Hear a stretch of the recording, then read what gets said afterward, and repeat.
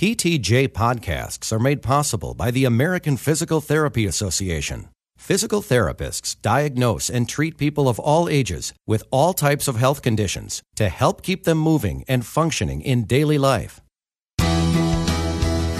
Welcome to the CrakeCast from Physical Therapy. This month, the special series on rehabilitation for people with critical illness, with guest editor Dr. Patricia Otake joining Dr. Crake. And now, PTJ Editor-in-Chief, Dr. Rebecca Crake. Hello, I'm Becky Crake, Editor-in-Chief of Physical Therapy, and I am so delighted to introduce to you the December issue of Physical Therapy.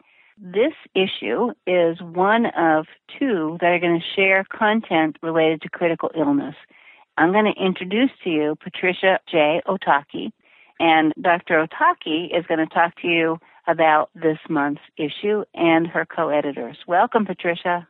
Thank you very much, Beck. I am really excited about these two issues of PTJ. This is a really expanding and growing area in the profession of physical therapy as well as other rehabilitation professionals. And it certainly wouldn't have been possible without the amazing efforts of my other two guest editors for this special issue that I would like to mention. Dr. Dale Strasser is the chair of rehabilitation medicine at Emory University, and Dr. Dale Needham is the medical director of the critical care physical medicine and rehabilitation program at Johns Hopkins University. Thank you, Patricia. I should have mentioned that Dr. Otake is also a member of the editorial board, and I am so grateful to her for bringing this topic to the editorial board to suggest the special series. So we're going to start with the first paper in the special series, and that's one by Andrea Harabin and James Kiley, entitled How the National Heart, Lung, and Blood Institute Develops Research Priorities and Supports Critical Care Research. Patricia, what are you going to say about this one? We were really excited to ask Harabin and Kiley to contribute to this special issue because over the past decade, there's been a growing recognition of the efficacy of rehabilitation interventions for survivors of critical illness. And therefore, it's really important that as a profession, we continue to identify best practice across the continuum of care. And they suggest to use the Investigator Initiative Research Grant Application process. So this is a really great article for therapists to read, just to get a great overview of the NIH and the NHLBI in particular, and to really see the different initiatives, but to remember to keep focused on those investigator-initiated research grant applications. So this is just a wonderful opportunity, as Patricia said, for therapists interested in engaging in research to get funded. The next article is led by Amy Norton-Kraft. It's entitled Intensive Care Unit Acquired Weakness, Implications for Physical Therapist Management. And Patricia, I found this really interesting, so take it on.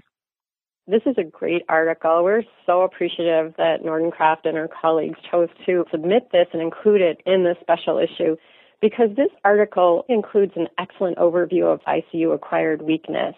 The manuscript includes diagnostic criteria, medical management, and information about the prognosis as well. The thing that's really exciting about this article is they provide an evidence-based guideline and decision-making algorithm for identifying patients with critical illness for whom rehabilitation interventions are safe and feasible. So I think this would be a really great article for physical therapists or any rehabilitation professional to read to get a real comprehensive overview of the diagnosis and rehab management of people with critical illness. The next article by Linda Dennehy and colleagues is entitled Quantifying Physical Activity Levels of Survivors of Intensive Care, a Prospective Observational Study. Patricia, what do you want to tell us about this article? I think this article is interesting in that we've known for quite a while now that survivors of critical illness have these persistent functional limitations following hospital discharge, but we really didn't have a good idea of what their activity level was. And so what Dennehy and colleagues did was they actually investigated the activity levels of 49 older adult survivors of critical illness, and they looked at them 2 months after discharge from the ICU. And what they found was that their physical activity levels were lower than reported for older adults who were healthy. And so in their article, these authors explored the factors that may possibly be associated with reduced activity levels to help us understand what are the things that can be done to help improve these activity levels. And what I would like to emphasize, I think this is the beginning of something big, but I really want to emphasize that it's very preliminary because it is a small sample. The next article that we're going to look at is entitled Physical Therapy on the Wards After Early Physical Activity and Mobility in the Intensive Care Unit. Patricia. This article by Hopkins and colleagues is a really important article because it emphasizes the importance of a culture change regarding physical activity in hospitals. They looked at patients that came from the ICU that had a request for physical therapy consultation or orders for nursing to ambulate them at the time of the patient transfer. And when they got to the ward, that didn't happen for several days. And so the culture on the ward was one of immobility compared to the culture in the ICU of mobility. So I think this is a very, very important article for advocating culture change for mobility on the ward. I agree completely. I think this really does show the culture change that has begun in many hospitals and hopefully will extend into smaller hospitals as well. The next article is by Sue Burney and colleagues, and it's entitled Safety and Feasibility of an Exercise Prescription Approach to Rehabilitation Across the Continuum of Care for Survivors of Critical Illness. And what Burney and her colleagues did was they actually developed individualized exercise programs with appropriate intensities. And this, as you can appreciate, can be very challenging for physical therapists because none of our standard exercise testing is appropriate for patients with the severe illness that these individuals are experiencing. And the authors found that the rehabilitation interventions that were guided by this objective exercise prescription were safe and feasible. And so that was really exciting. We now actually have evidence for developing objective, informed exercise prescriptions from the ICU to the outpatient setting.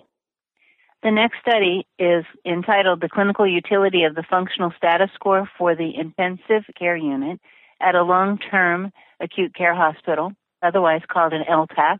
This is a prospective cohort study. Patricia. This is a nice study because it gives physical therapists an opportunity to use objective outcome measures, in this case the functional status score for the intensive care unit, and to use them to predict discharge destinations for patients that are being managed in an LTAC. And in the article, the authors discuss the potential of this outcome measure for discharge planning.